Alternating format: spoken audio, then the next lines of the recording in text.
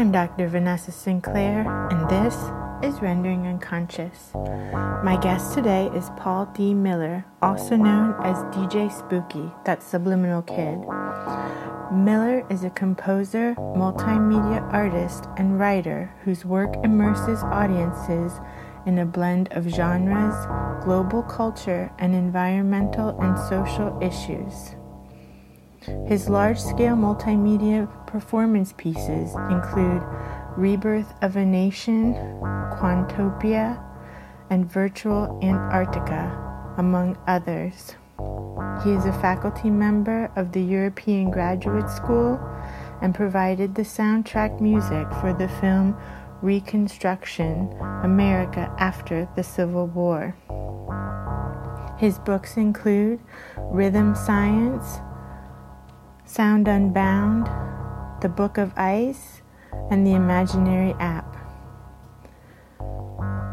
Links to everything can be found in the text accompanying this episode. For more, you can visit his website, djspooky.com, and sign up for his newsletter. Rendering Unconscious is also a book. Rendering Unconscious, Psychoanalytic Perspectives, Politics, and Poetry. From Trapart Books, 2019. For more, please visit our publisher's website, trapart.net. That's TRAPART.net.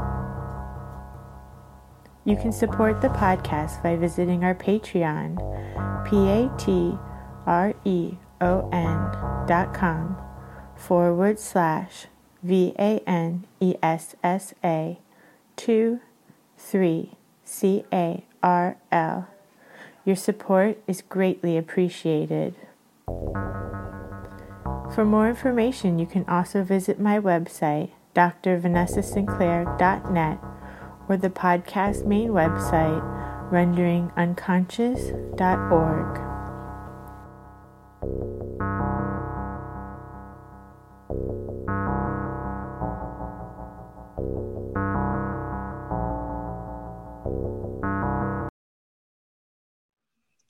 I guess it's always good to start from the beginning. My family, my father, my mother, everyone in my, kind of family backdrop was mostly involved with whether it be literary or visual arts. My father was dean of Howard University's law school. My mother owned a store called Toast and Strawberries, which was a very popular store in Washington, D.C. And she passed away a little while ago. I consider myself a product of a intact African-American progressive family that had an overlap with academia and with the arts. So fast forward to 2020, and who would have guessed I would be a DJ? I wasn't really planning on being a DJ, but the world being what it is, hey.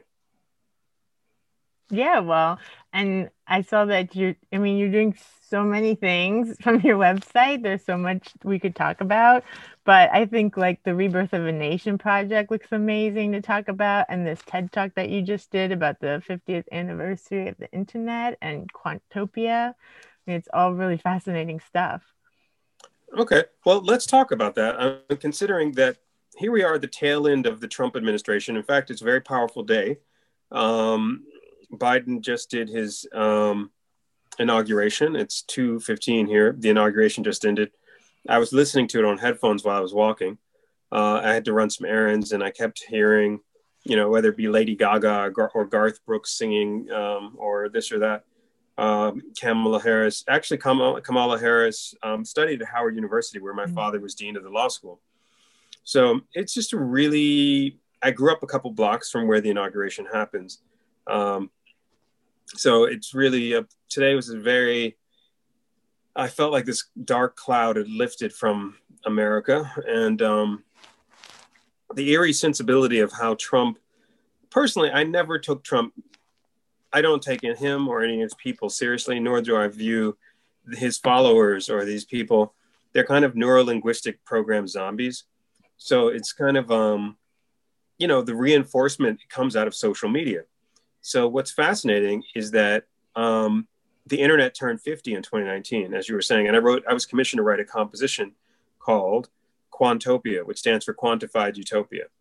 And it was fascinating to see the dystopian aspects, whether you look at the like Orwell's 1984 or this sheer volume of data surveillance going on. We're in a very intense moment where every aspect of your interior psychology is being kind of quantified and put into these kinds of algorithmic portraits of you that are very eerily precise, but also you could see that whole crowd of people was motivated by sort of a post-Cambridge Analytica approach to their psychologies. So it's very what you call Pavlovian. So to me, at least, doing a composition celebrating the 50th anniversary of the internet, you have to be aware of the eerie sensibilities that linger over the sort of uncanny, considering you're into Freud, the unheimlich approach here, which is the internet has kind of devoured human psychology and turned it into this toxic radioactive cloud that is for people who are not inoculated, considering we're in a pandemic. I consider the internet kind of like enabled a mental pandemic. And Trump is a kind of a mental contagion or a psychological pandemic. So anyway, my symphony is kind of part of the antidote or inoculation to that. I consider it about a celebration of information, a celebration of inquiry, and a celebration of the complexity that marks our contemporary civilization that is now everything that can be digital will be digital. And we have to really think of the future of the 21st century is going to be all about these kinds of weaponized information, regretfully. So it's sometimes good to have a little bit of a positive approach. So that's what music is for, at least to me, at least. So yeah, there we go. That's that project. It's called Quantopia. Mm-hmm. Yeah, and I'll link to it so that people can check it out. And of course, that's how we got in touch, was that I wrote about your work in my new book, Scansion Psychoanalysis and Art, and specifically about remix. I basically just referred everyone to your work to go understand it and to read Sound Unbound, because you've already covered the history of it in that way. Would you tell people a little bit about remixes for people who don't know? Sure. You know, a remix plays off of your sense of familiarity with a song. So, for example, here I'm going to shift my because the afternoon sunlight is coming in to my space here, and amusingly enough, there we go. Just want to move a little higher so I can have better resolution. Okay, whenever you hear a song, it leaves a trace of memory, and that memory is kind of an actionable moment in your basic fabric of mind, of psyche, and so on. So when I was hearing your book Scansion, to me, what was fascinating was that music itself is kind of an inverse mirror. There's a very famous Derridian kind of concept of the tain of the mirror, the thing that holds the mirror together. And what's fascinating about the tain of TAIN of the mirror is that kind of sensibility of inverse reflection is kind of a philosophical, open sort of text. And where we think about music, it's very specific. Classical music, for example, is based on Greek tuning systems. Greek tuning systems are based on certain mythological and mathematical premises in that culture at the time. And when you listen to Indian music, for example, it's a whole different mythology, a whole different tuning system, and a whole different approach to how art lingers over that culture. So for the 21st century, anything goes. And we're in a hyper complex situation where memory itself has been, like I said earlier, sort of externalized and arrogated to these devices and to all of the material around us, the cloud. So a remix plays with this kind of deconstruction, again, going back to both Derrida and to some of the more lyrical implications of authors like Rodolphe Gachet, who he has a good book called The Tain of the Mirror. So I majored in philosophy and did a minor in French literature. So I've always been interested in these kinds of conceptual approach to music. A remix, in its simplest form, is a permutation of memory. So anything goes. You can do mashups, you can do appropriation. Also, your book is called The Cut, for example. In DJ culture, cutting and scratching is where you break a song apart into its smaller component elements. When I say break a song apart, one of the easiest ways to hear that is some of the scratch routines I would do on albums, like the Secret Song, which is available on iTunes. You can hear a scratch battle with me and Rob Swift, who's a legendary turntablist. I've also worked on a wide spectrum of appropriation. So a lot of it comes out of African-American appropriation of European hymns, which we then turned into gospel, and that was a remix. So if you think about DJ culture, it's still an inheritance of an African-American kind of a psychological tool set of dealing with oppression and oppression in the face of appropriation. Like African-American identity has been appropriated and monetized, commercialized, everything from TikTok on over to the microblogging platforms like Twitter. They're kind of an eerie sense of oral culture where people are posting and presenting and doing these smaller takes on things. But that still has the relationship to an African-American impulse of being the subconscious of American discourse.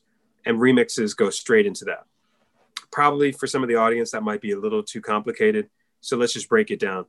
A remix is if you heard one song and you're like, yeah, I know, okay, that's Kraftwerk or that's the Rolling Stones or Prince. And then I take a beat from another song or I program a beat, mix it in, and you're good to go. And it changes the song immediately. And again, it can go in a lot of different directions: house music, hip hop, techno, dubstep.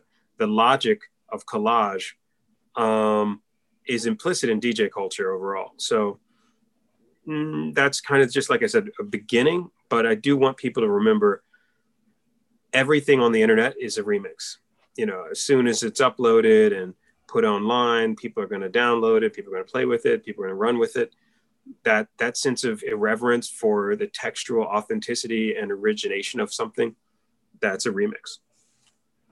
Yeah, and I think that's so important because, I started out, of course, that Subliminal Kid, right, from William Burroughs. I started out with like William Burroughs and Brian Geison's work, and then it kind of expanded, like learning about other artists doing cut-ups and collages from there, until I actually was writing this book maybe 5 or 6 years ago, and then I just kind of got completely detoured into just doing cut-ups and collages myself. And then a year ago, I was like, I have to finish that book that I was working on and wrap it up. And now all I care about is doing collages and cut-ups again. But the thing that I think is so important is this whole idea of authorship. And like Burroughs always said that all writing is just cut-ups of words, and that people need to stop worrying so much about the exact place that this thing started, because it's all been cut up and remixed and rehashed and mashed up, and there's not going to be any way to figure that out anymore.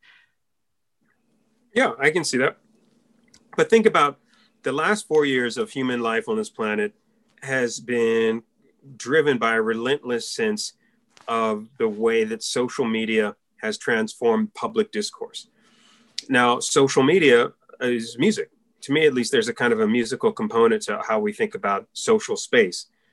So architects design physical buildings, musicians design conceptual spaces that are based on patterns in sound. So a musician is kind of an architect of the invisible. And what's fascinating about what you were just saying is that every aspect of our contemporary life now has been conditioned by algorithms. And algorithms are simply mathematical patterns that generate predictable outcomes. And everything from the recommendation engines on YouTube or TikTok or you name it, part of them are based on what you call the social graph. And we're now in what people are calling the attention economy. So all of these issues, the attention economy basically makes money off of how long you're engaged on that platform. So Mark Zuckerberg gets a nice fat check every year, billions and billions. Jeff Bezos all these billionaires made more money during the pandemic than they ever have before, precisely because people were far more engaged on all these digital platforms. So let's reverse engineer that. Let's think of it as you're pulling that narrative apart and seeing what can be done in reverse engineering these patterns. Everything is patterns. So hopefully that kind of goes to the heart of your question. Again, I have a tendency to kind of always think of multidimensionality, multimodality at the core of modern life, and nothing is simple. I mean, it's turtles all the way down, as they say. Yeah, and that totally reflects the way the unconscious is theorized to kind of be, that everything is like more like a web, and everything kind of has a lot of different pathways leading to nodal points. And like, for example, in dreams, like the thing that pops up as the image in the dream will have so many different things determining it, or so many different scenes or emotions or whatever from your life determining that one scene. It's never so cut and dry as just being like from one direct thing to one direct image. Right.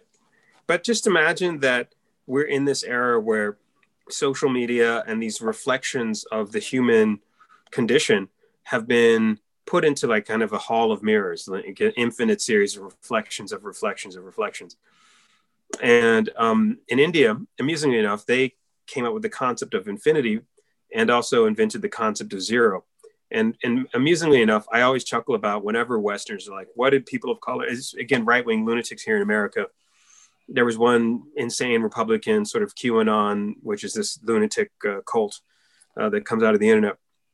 He was like, what do people of color ever generate for the West? And you're like, numbers, that's why we call them Arabic numerals, for example. But the Arabs copied it from the Hindus. And again, that's appropriation. It's a remix, which I'm cool with. The Greeks didn't have zero, and nor did the Romans. So people tend to always overlap this kind of implicit bias of thinking of the way a civilization is reflected in the people who believe they've inherited it. So for example, Trump, again, I keep going back to social media because today's a crazy day. It is January 20th, 2021. We no longer have Trump, and it ended in a peaceful way. Although two weeks ago, there was riots, protests, all of that was generated through social media. And most of those people are like QAnon, which is this, again, an algorithmic cult where they're getting information from crazy sections of like 8chan, 4chan, Parler, which is this crazy app. All of these issues linger over, like a radioactive fog right now. It's really, I can't believe, it just feels like this weight has left everyone's shoulders. One of the most refreshing things of the year is when they banned Trump's Twitter. Small thing, and you realize everyone has said that a sense of relief came over them when he could not tweet anymore, which I find fascinating. So sorry for these kind of meandering, non-linear approach to responding to your question, but that's kind of the way I think. No, I love associations. That's the way the mind is. Let it meander. No, I mean, when I looked at my Twitter today and it said that there's a new administration for POTUS and FLOTUS and everything, it was so nice. Yeah, and it's hopefully just the beginning. And amusingly enough, like the reason I use that Derridian metaphor of the tane of the mirror and what holds the reflection together is that society is fragile. I mean, democracy is fragile. And democracy and the rhetoric of power, it's been really fascinating. This last 4 years has been a serious, learning lesson in how fragile society is. I think it could have gone in a lot of different directions. Like if those people had found the senators, they could have killed everyone. You would have had an attempted coup d'etat. This would be the first coup d'etat coming out of social media, which would have been really wild. The algorithmic narrative, again, nobody knows who this Q person is, for example, although there's a lot of indications that it's just Russian hackers doing crazy stuff. Nobody knows. It's the decentered narrative. It's a movement. On one hand, Trump is not necessarily, he's a fool. I mean, I'll just be that clear. I mean, I don't think it's him. I think it's not even the people around him, but it's much more of an algorithmic, almost recommendation engine. Like if you like this fool, you'll like this other fool and you'll keep liking other fools. So how do we break that? And that's where right now I'm fascinated with music's power, culture's power, and democracy is a good thing. I mean, I've traveled in many countries, and when you're in a country where, authoritarianism or other methods of coercion exist, you feel it. I mean, it's a powerful. I've DJed in Sudan, Angola. I've DJed in China. I've been all over the world. I mean, I've been to the North Pole. I've been to Antarctica, the North Pole region, or what they call the Arctic Circle. So all of that, and to go to the heart of some of your questions, the era of our time is like social media has become what the Greeks called the agora, Agora, the public space. And how do we reclaim that? How do we reclaim the commons, get people to really focus on a progressive and humanist oriented approach in an era where algorithms, artificial intelligence, and the uncanny are sort of displacing that notion of what it means to be human. Yeah, and exactly, just like the narrative was spun in that direction, people can spin it in other directions as well. I watched like just part of a video with the QAnon shaman, he calls himself, Oh whatever, with the God, yeah. horns. And he was just like on a loop of all the different conspiracies. It was like he had no thought process at all. He was just like on a complete meme loop. Well, that's what I mean. All of these Trump supporters and the QAnon people, most of the people who were programmed, and I'm literally saying is like they were neurolinguistically programmed. And once they got there, I don't know if you saw, they're like, what are we supposed to do? What, they were just told, go to the Capitol.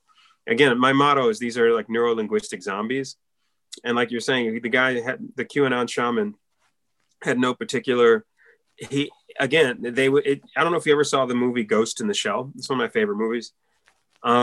Where there's a scene where this guy has all false memories and false associations, and he's been programmed, what they call ghost hacking, in the movie.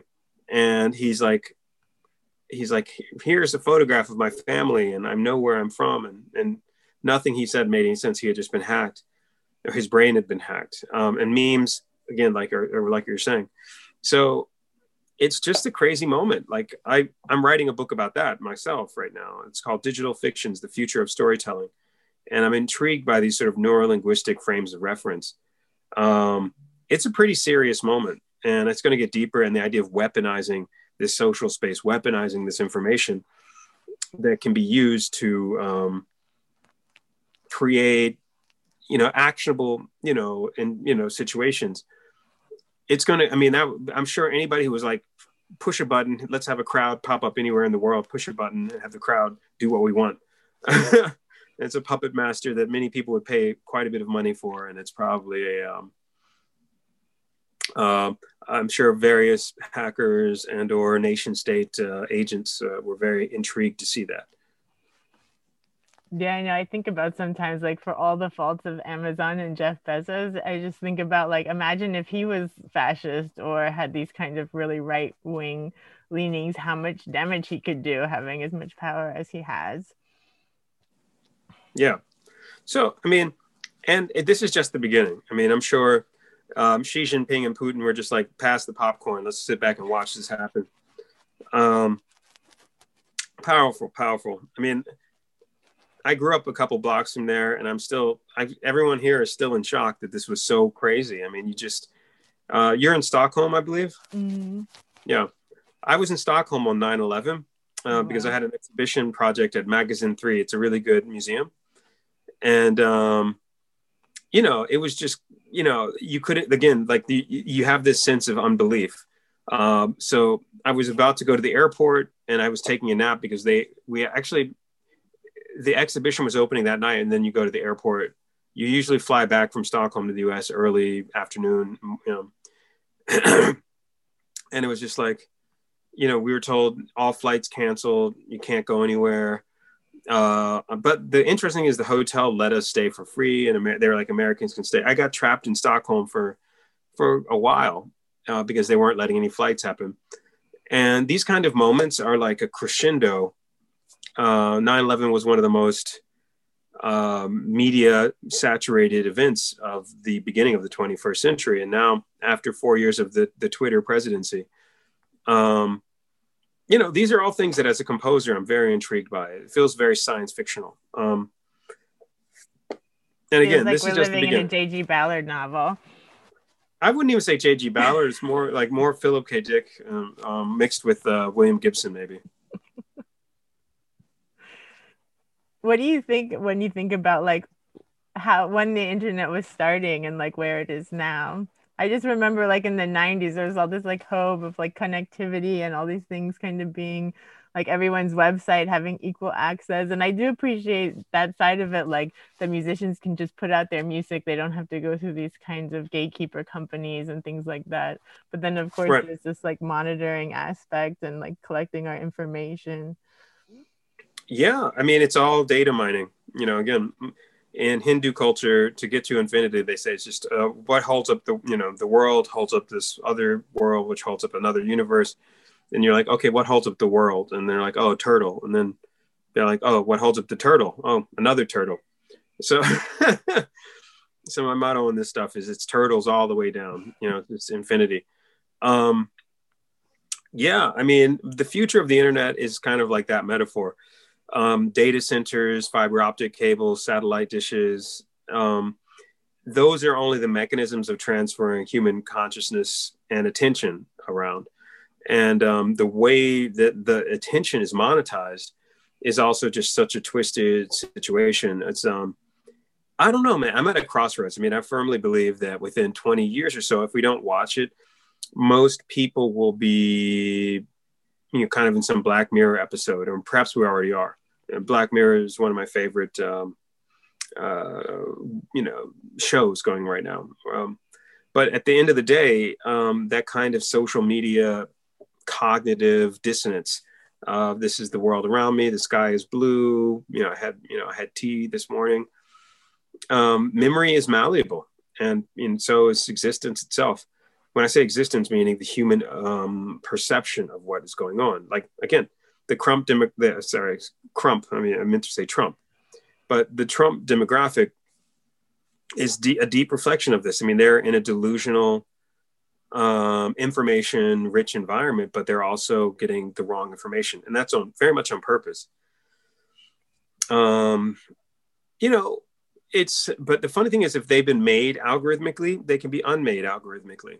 And that's where I think composers, artists, creatives need to really think of this as kind of a new kind of approach that is both a humanist approach to algorithms and the way memes, psychological, the tension between context and content, and that kind of rupture. Again, rupture has a very specific philosophical kind of term, and same with psychoanalysis. So these are all things that link, today is, like I said earlier, January 20th. I'm curious to see the pivot, like how we turn the page on all this. It's kind of wild that we're doing an interview just after the inauguration. So I'm intrigued by that. Thank you. Yeah, thank you.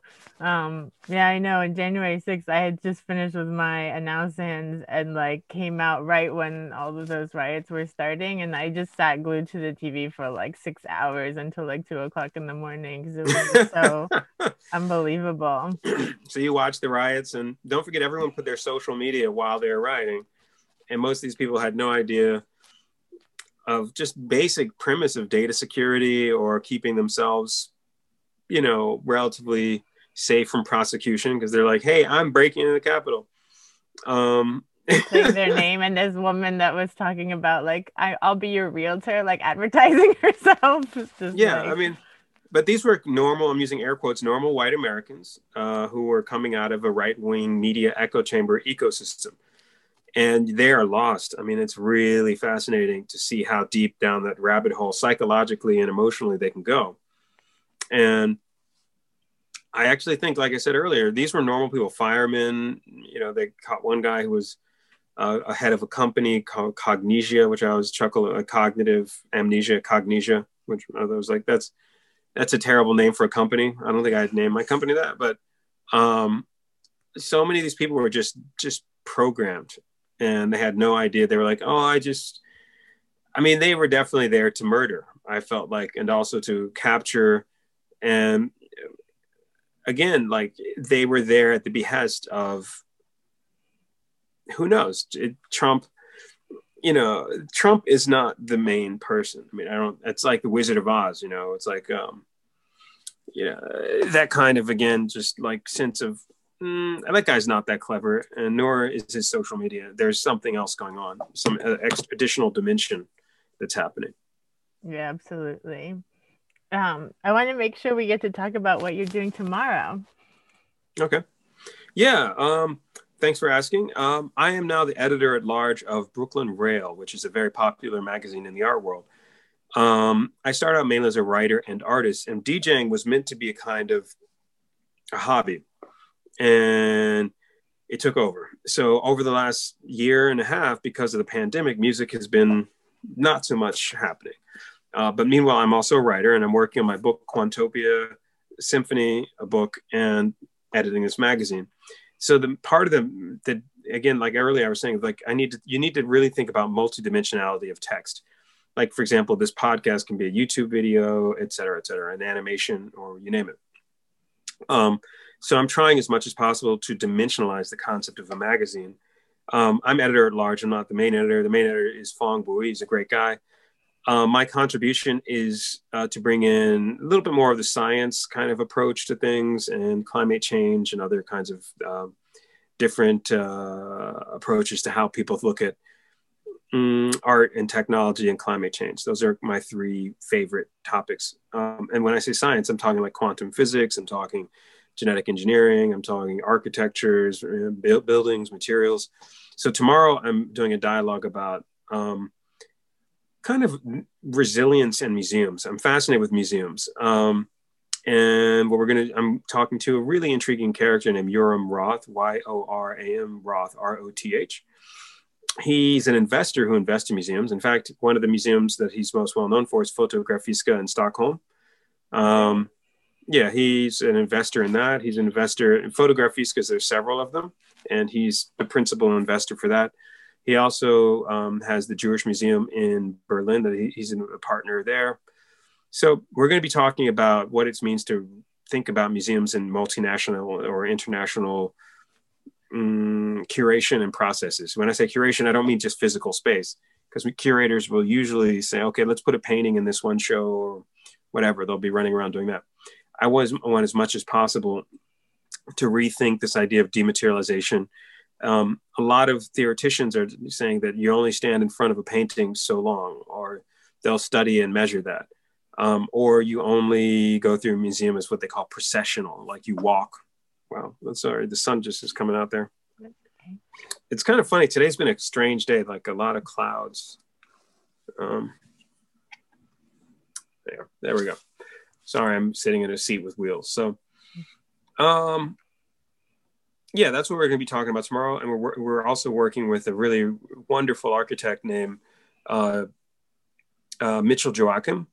And he is the principal architect of a company called Terraform One. That means Open Network Ecology, ONE. So we're going to be having a conversation as part of the series. And the main premise of the conversation is what is resilience and how do museums help us kind of philosophically and lyrically and above all architecturally rethink the urban landscape. Now, New York is hemorrhaging people right now. Millions of people have left the city. So too is San Francisco. Most major metropolitan areas are experiencing a lot of flux right now because people are leaving cities. And that's reversing a trend of several centuries of urban, consolidation. So urban sprawl is going to be an issue. People telecommuting to work, but also you go to a museum to kind of pull out of the normal everyday ebb and flow. And museums, to me at least, have become kind of what I call a mausoleum of culture. So these are all things to kind of rethink. And that's what the discussion's about tomorrow. Very cool. And I'll link to that as well so people can sign up. And okay, it's free. Yeah, it's free. Mm-hmm. Anything else going on? I saw you're doing something with the Ginsberg Foundation as well. Yeah. And I'm a producer on this project, The Fall of America. It's a collection of his poems. I have it right here. One second. It's funny, when I'm working on a book, I have the books that I'm reading and things. You know what? I'll give you a quick tour. So this is my mnemonic system. What I'm doing is all of these books are part of my references, and I have them in a way that I can kind of visually reference them while I'm writing. And then, oh yeah, I need to think about that physically. Normally I've gotten to digital books, but lately I've been much more inclined to get the physical book and have it on hand and open it to the pages and reference points that I want. I also collect quite a bit of records. This is just what you're seeing here is just reference. These are reference materials. And I've gone mostly digital. So all these are gathering dust at this point, but this is a loft in New York where I do my writing and then I travel. Usually, air quotes, I'm normally traveling a lot. Yeah, so that's it in a nutshell. Yeah, the book and the discussions. The Fall of America was an epic poem that Allen Ginsberg wrote, looking at the political and cultural crisis of the 1960s. And he was commissioned by Bob Dylan to write a series of poems about this radical transformation of American society. And these are all issues that we really can see are very much part of the everyday conversation. I'm a big fan of Ginsberg and the beat poets in general, of course, and the beat writers, William S. Burroughs, Jack Kerouac, Amiri Baraka, and Allen Ginsberg. And there's others as well. But those guys really helped open up the narrative for stream of consciousness narrative. And I'm very interested in that. Yeah, me too. Exactly. That's why I wrote about the parallels with psychoanalysis, and that I find myself, I'll like do a conference or something, or I wrote a book on like violence and systemic violence and really heavy stuff in that way. And then I go and back into art. I seem to go back and forth between like the political and the art, which of course go together well. Yeah. Well, art is a reflection of its time. I mean, I feel like we're right at the edge of what the Germans would have called the Weimar Republic in the 1920s, when Hitler tried to do this, what they call beer hall putsch. But at the same time, they had an incredible flowering of culture. One of my all-time favorite composers is Hans Eisler, and his musical compositions for Bertolt Brecht's Three Penny Opera, for example. These kind of things, again, linger over the conversation in a beautiful and interesting way. And I also saw that you're the artist in residence at the Norwegian University of Science and Technology this year. Yeah, I'm very much like, New York has its kind of quirky. There's certain protocols in New York that I find very stifling. So I tend to do a lot of stuff internationally. This year, I'm artist in residence at the Norwegian Institute of Technology. But again, you can't go because of the, it's just the way it is. Yeah. And the pandemic being what it is, you just can't, the world, I miss travel. I'll just keep it short there. I miss travel. Mm-hmm. Yeah. I'm supposed to be in Trondheim, Norway at the moment. It's warmer here, but, Trondheim's nice. Yeah. Maybe after this. Yeah, I've been there. Have you spent much time there? Yeah. Okay. Is there anything else you wanted to be sure to mention? I know you only have limited time. At the moment, the book, Quantopia. Okay, so my book is called Digital Fictions. That'll be out probably late this year, early next year. Quantopia is it's a project that's ongoing, and I'm fine tuning it, getting a lot of stuff together. Those are two. I'm producing this project, Allen Ginsberg's estate, The Fall of America.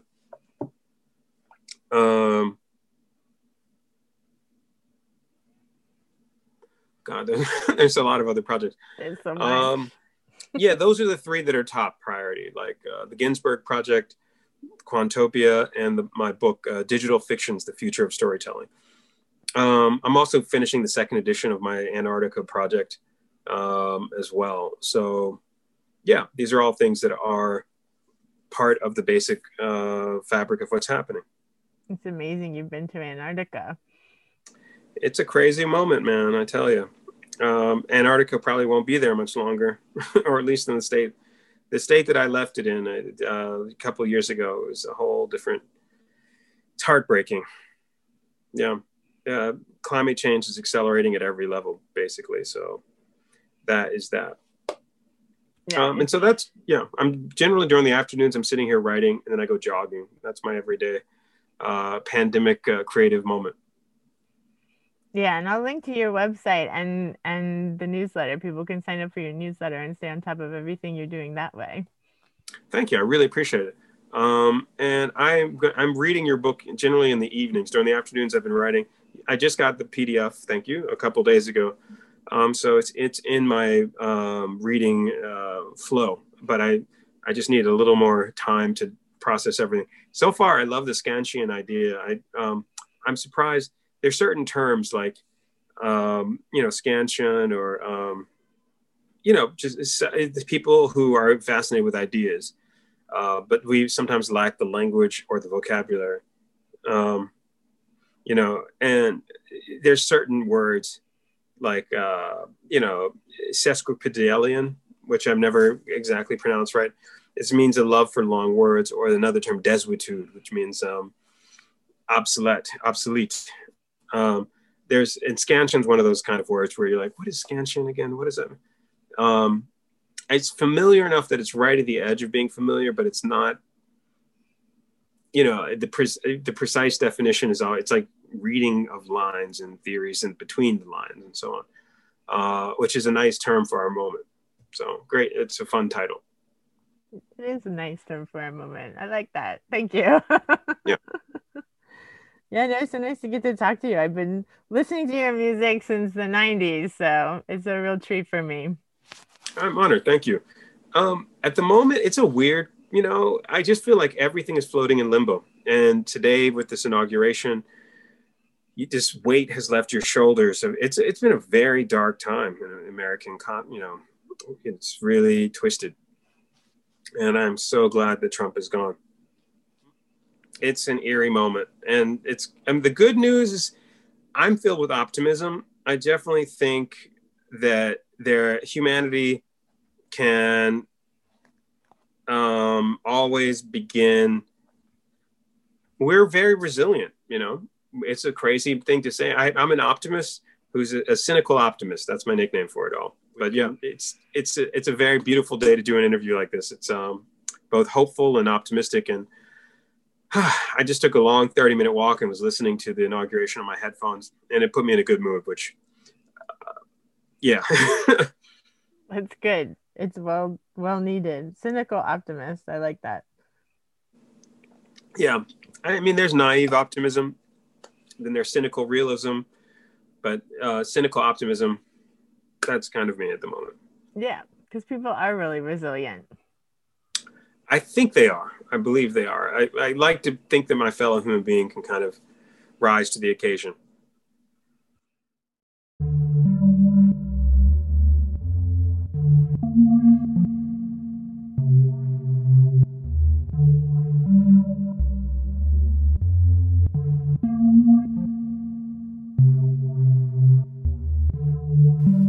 Thank you for listening to Rendering Unconscious. You've just heard a discussion with Paul D. Miller, also known as DJ Spooky, that Subliminal Kid. For more, please visit his website, djspooky.com, and sign up for his newsletter. Links to everything can be found in the text accompanying this episode.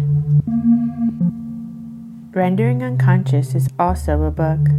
Rendering Unconscious, Psychoanalytic Perspectives, Politics, and Poetry. From Trapart Books, 2019. For more, please visit our publisher's website, trapart.net. That's TRAPART.net.